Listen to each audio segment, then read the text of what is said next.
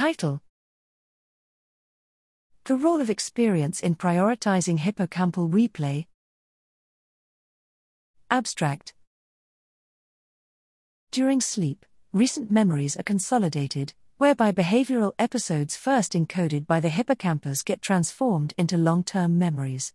However, the brain cannot consolidate every experience, and much like the triage of an emergency room, the hippocampus is hypothesized to give precedence to more important memories first, and deprioritize or even skip over less relevant memories if needed.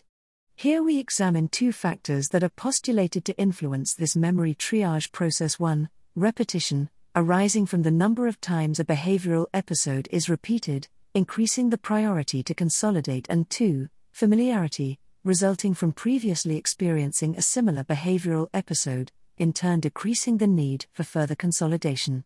Recording from large ensembles of hippocampal place cells while rats ran repeated spatial trajectories, and afterwards during periods of sleep, we examined how these two factors influenced replay, a hypothesized mechanism of consolidation involving the offline spontaneous reactivation of memory traces.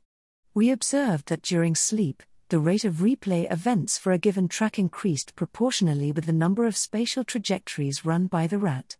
In contrast to this, the rate of sleep replay events decreased if the rat was more familiar with the track, arising from previously running on the same track before its most recent sleep session. Furthermore, we find that the cumulative number of awake replay events that occur during behavior, influenced by both the novelty and duration of an experience, predicts which memories are prioritized for sleep replay, and provides a more parsimonious mechanism for the selectively strengthening and triaging of memories.